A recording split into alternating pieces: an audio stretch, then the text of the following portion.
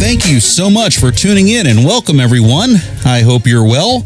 I'm your host, Ben Lively, and you're listening to Shaken Awake episode number 63. I just wanted to thank you for tuning in with us today wherever you are and whatever you're doing right this very moment. It means everything to me to share the messages that God has laid on my heart to share with you. And as always, I promise you another great show, but more than anything, my hope for you today and always is that you have an actual encounter with the Lord, not just another podcast episode.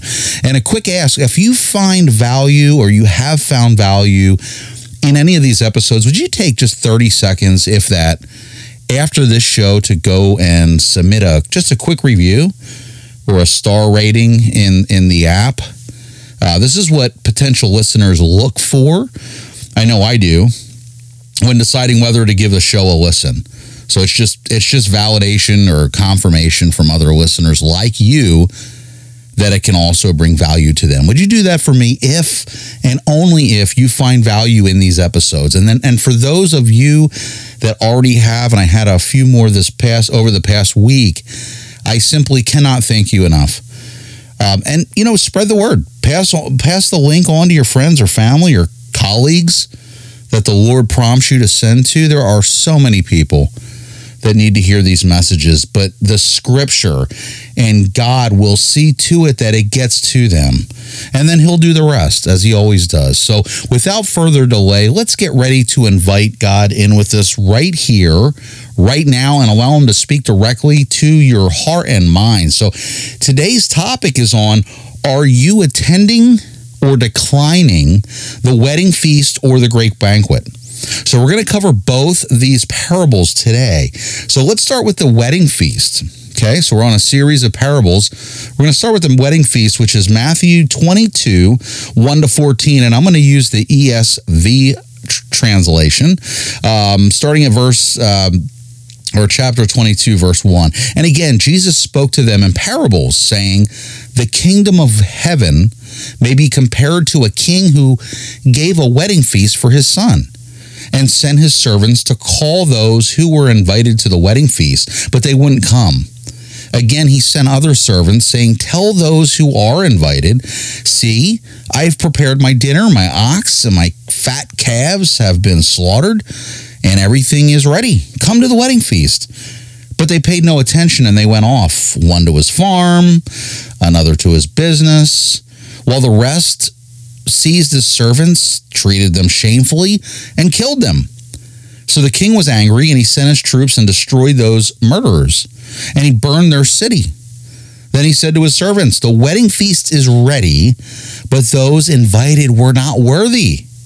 Go, therefore, to the main roads and invite to the wedding feast as many as you find. And those servants went out into the roads and gathered all whom they found, both good and bad.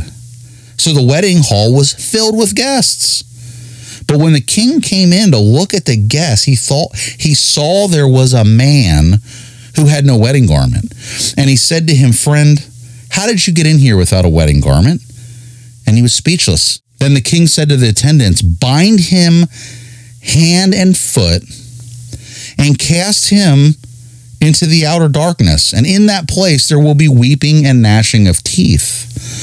For many are called, but few are chosen. So Jesus told this parable of the wedding feast, again, Matthew 22, 1-14. This parable is similar in some ways to the parable of the Great Banquet. And that's Luke 14, 15-24. But the occasion is different, and it has some important differences. So to better understand the context of the story, it's important to know some basic facts about weddings in Jesus's day.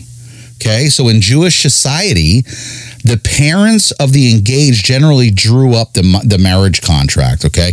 And the bride and groom would meet perhaps for the first time once this contract was signed. So the couple was considered married at this point. but they would separate until the actual time of the ceremony. The bride would remain with her parents, and the groom would leave to prepare their home. Now, this can, it could take quite a while, and when the home was all ready, the groom would return for his bride without notice. The marriage ceremony would then take place, and the wedding banquet would follow. So the wedding banquet was one of the most joyous events in Jewish life, and it could last for up to a week. So in his parable, Jesus compares heaven to a wedding banquet that a king had prepared for his son. Many people had been invited, but when the time for the banquet came and the table was set, those invited refused to come.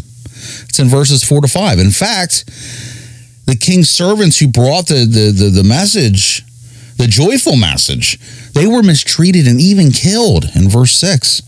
So the king, obviously furious at the response of those who had been invited, sent his army to avenge the death of his servants. And that's in verse 7. And he then sent invitations to anyone his servants could find, with the result that the wedding hall was filled. That's verses 8-10. So during the feast, the king noticed a man, quote unquote, who was not wearing wedding clothes. Verse 11. So when asked how he came to be there without the proper attire, the man had no answer, and he was promptly, ejected from the feast, quote unquote, outside into the outer darkness, where there will be weeping and gnashing of teeth. And then Jesus then ends the parable with this statement: for many are invited, but few are chosen. That's verse 14. And in saying that, its meaning is that many people hear the call of God coming through his revelation of himself through creation and the preaching of the word, but only the few will respond because they are the ones who are truly hearing. Jesus said many times, "He who has ears to hear, let him hear." And that's a couple references: Matthew 11:15, Mark 4-9, Luke 8:8, and Luke 14:35. The point is that everyone has ears, but only a few are listening and responding. Not everyone who hears the gospel receives it, but only the few who have ears to hear. The many hear, but there's no interest. Right? Or there's outright opposition toward God. Many are called or invited into the kingdom, but none are able to come on their own. God must draw the hearts of those who come. Otherwise, they won't. And reference John 6:44 for more on that. And 2 Corinthians 5:17 says, "Therefore, if anyone is in Christ, he is a new creation. The old is gone. Okay? The new has come." God creates life. He grants repentance, and he gives faith. Man is totally unable by himself to do these things. But these are the things that are absolutely necessary to enter the kingdom of heaven. Ephesians 1:4-6 says, "For he chose us in him before the creation of the world to be holy and blameless in his sight. In love, he predestined us to be adopted as his sons through Jesus Christ, in accordance with his pleasure and will, to the praise of his glorious grace, which he has freely given us in the one he loves, Jesus. Salvation is by God's will and pleasure for his glory." Another is John 6:37-39, and then 44-45. "All that the Father gives me will come to me," this is Jesus, "and whoever comes to me I will never drive away. For I have come down from heaven not to do my will, but to do the will of him who sent me. And this is the will of him who sent me, that I shall lose none of all that he has given me, but raise them up at the last day. No one can come to me unless the Father who sent me draws him, and I will raise him up at the last day." It's written in the prophets. They will all be taught by God. Everyone who listens to the Father and learns from him comes to me. So all of God's quote unquote chosen will be saved without exception. They will hear and respond because they have spiritual ears to hear the truth. Right? God's power makes this certain. Romans 8:28-30 says, and we know that in all things God works for the good of those who love him, who have been called according to his purpose. For those God foreknew, loved, he also predestined to be conformed to the likeness of his Son, that he might be the firstborn among many brothers. And those he predestined, he also called. Those he called, he also justified. Those he justified, he also glorified. So how do we know if we're among the few that have ears to hear? I hear that a lot. I ask the same thing. By responding to the call. Assurance of this certain call, this chosen call, is from the Holy Spirit. So consider, Philippians 1-6, which says, being confident of this, that he who began a good work in you will carry it on to the completion until the day of Christ. Therefore, my dear friends, as you have always obeyed, not only in my presence, but now much more in my absence, continue to work out your salvation with fear and trembling. For it's God who works in you to will and to act according to his purpose. It's Philippians 2:12-13. If we listen with our spiritual ears and respond to the invitation, there will be fear and trembling in our souls as we recognize that it was God's work in us that caused our salvation. Okay? I don't hear this in church. I never. It's right there in the Bible, right in front of our noses, our whole lives. It's right there. So let's not, let's just move to the parable of this great banquet, which is found in Luke 14:15-24. It's similar to the parable of the wedding feast, but with some differences. Luke 14:15-24. Again, I'm using the ESV translation. So starting in verse 15, when one of those who reclined at the table with him heard these things, he said to them, blessed is everyone who will eat bread in the kingdom of God. But he said to him, a man, and him is Jesus, okay? But he said to him, a man once gave a great banquet and invited many. And at the time for the banquet, he sent his servant to say to those who had been invited, come, for everything's now ready. But they all began alike to make excuses. The first said to him, I have bought a field, and I must go and see it. Please have me excused. And another said, I have bought 5 yoke of oxen, and I go to examine them. Please have me excused. And another said, I have married a wife, and therefore I cannot come. So the servant came and reported these things to the master. And the master of the house became angry and said to his servant, go out quickly to the streets and lanes of the city, bring in the poor and the crippled and blind and lame. And the servant said, sir, what you commanded has been done, and there's still room. And the master said to the servant, go out to the highways and the hedges and compel people to come in, that my house may be filled. For I tell you, none of those men who were invited shall taste my banquet. So the king is God the Father, and the Son who is honored at the banquet is Jesus Christ, who, quote unquote, came to that which was his own, but his own did not receive him. That's John 1:11. So Israel held the invitation to the kingdom, but when the time actually came for the kingdom to appear, and that's referenced in Matthew chapter 3, verse 1, they refused to believe it. Many prophets, including John the Baptist, had been murdered. Matthew 14:10 for that.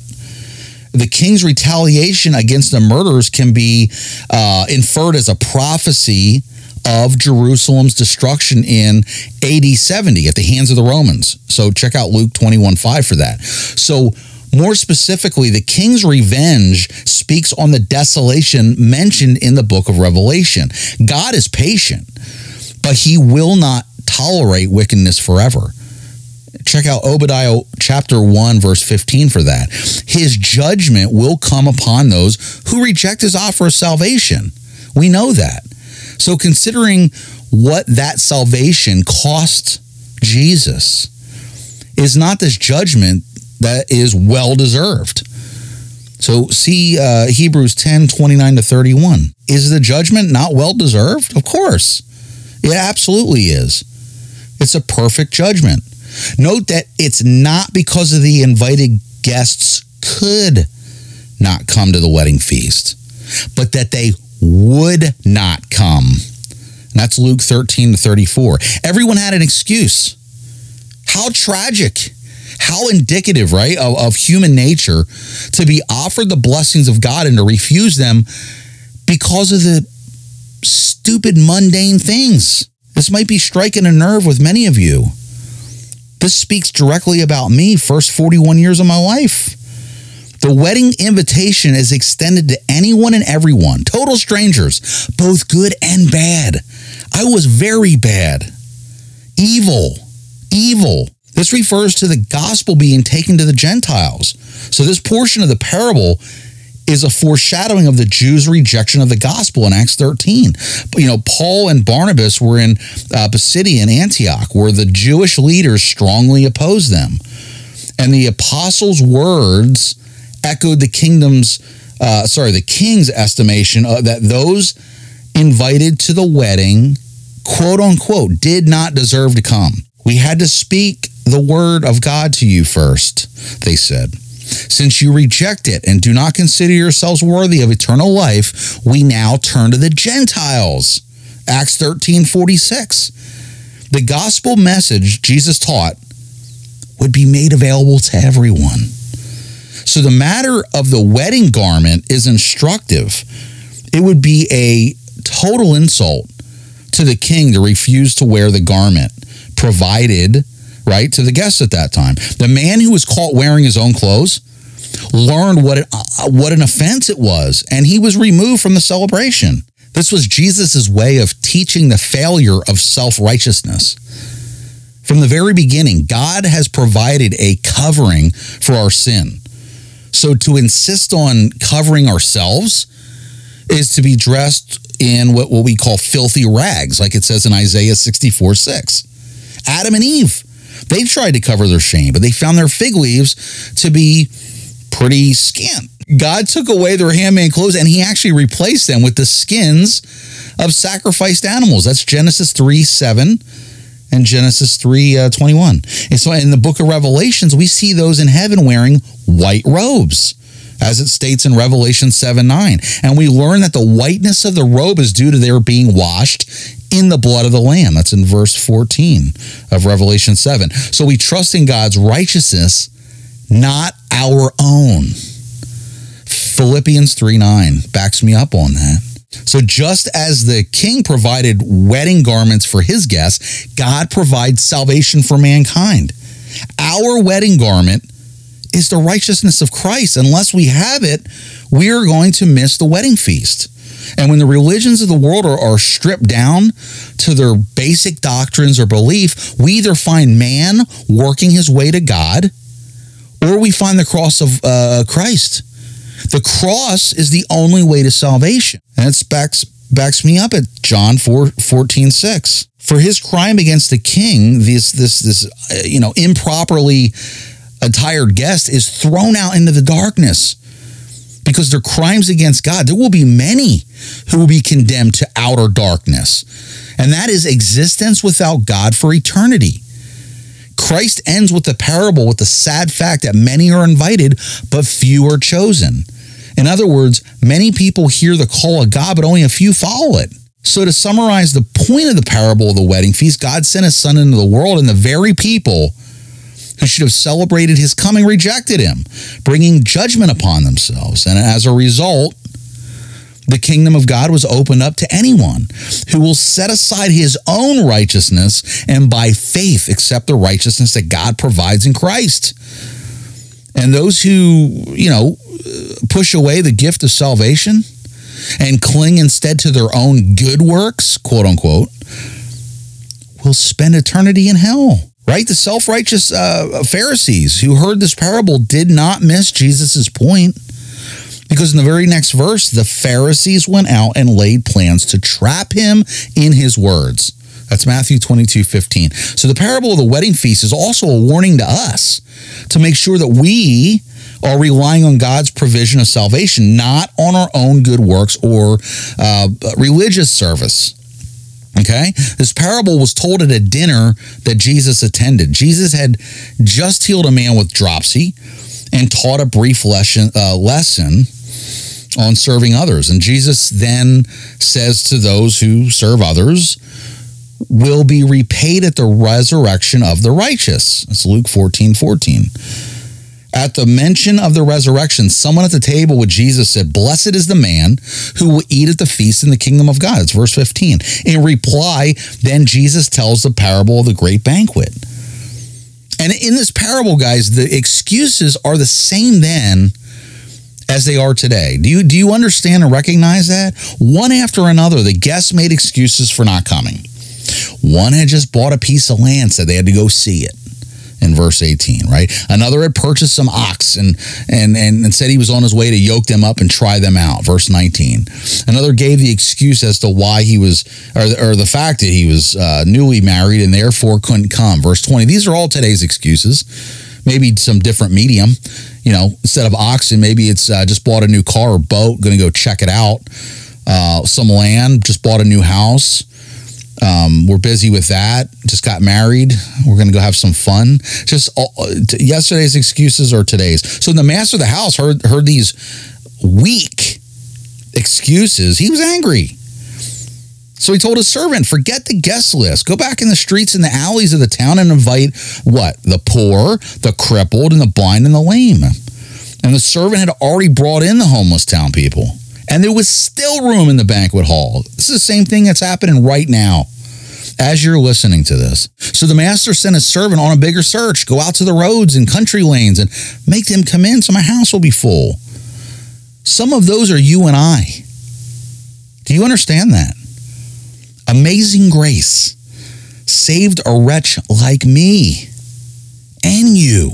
Jesus ends the parable by relating the master's determination that not one of those men who were invited will get a taste of my banquet. That's verse 24. The statement that prompted the parable is key.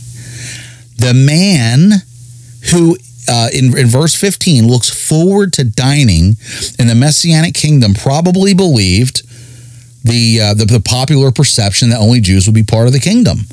The parable Jesus tells is aimed at discrediting that notion, as the explanation I'm about to give makes crystal clear. The master of the house is God, okay? The great banquet is the kingdom. It's a metaphor that was suggested by the speaker at the table. The invited guests pictured the Jewish nation, right? The kingdom was prepared for them. But when Jesus came preaching that the kingdom of heaven is near, remember that? That's Matthew 4:17. He was rejected. He came to that which was his own, but his own did not receive him. John 1:11. The excuses for skipping the banquet are pathetic and poor. No one buys land without seeing it first. The same can be said for buying ox.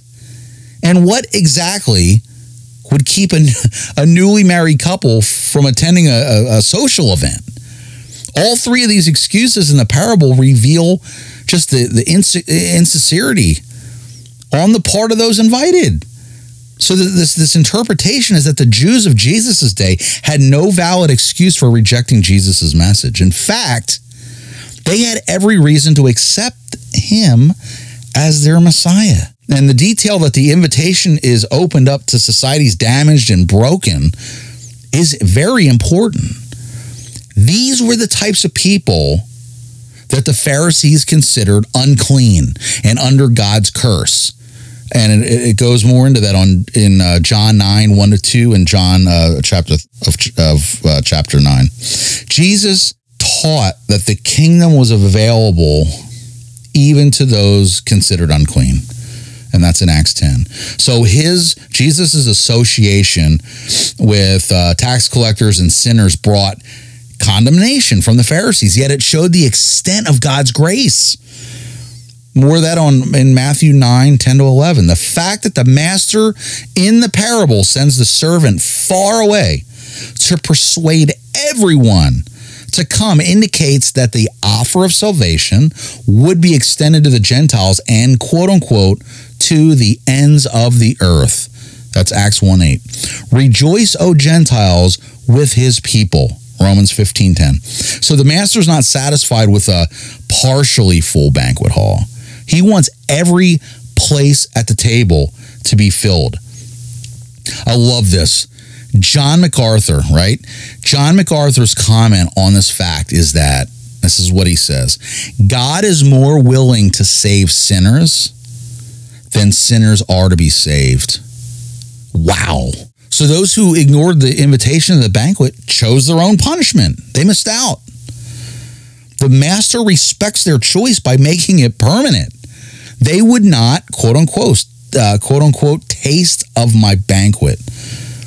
And so it will be with God's judgment on those who choose to reject Christ.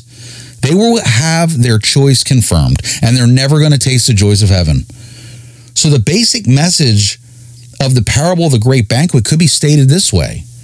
You know, the tragedy of the Jewish rejection of Christ has opened the door of salvation to the Gentiles. The blessings of the kingdom are available to all who will come to Christ by faith. And the addition of the Gentiles is a fulfillment. And it's a fulfillment of Hosea 2:23, where it says, I will say to those called not my people, you are my people. And they will say, you are my God. God is not willing that anyone should perish, but that all should come to repentance, as it says in 2 Peter 3:9. And everyone who calls on the name of the Lord will be saved. That's Romans 10:13. So before we wrap up, I just want to encourage you all to reflect on both of these parables. Read them, reflect on them. Use the Bible as a mirror, not just a sword. What can you learn from these two parables in particular that will become a stepping stone for your life and for living a life worth living for him? So he leaves these in your hands to take seriously and obey. After all, one day he only says, well done, my good and faithful servant, to those who actually were. So before we end today's show, I just wanted to thank you all again for tuning in, and I hope you were touched by today's message and scriptures. And if you'd like to reach out to me, please call me directly at 407-493-3208. You can email me at ben@shaken-awake.com or check out the show at shaken-awake.com. So until next time, take great care of yourself and each other, and God bless you all.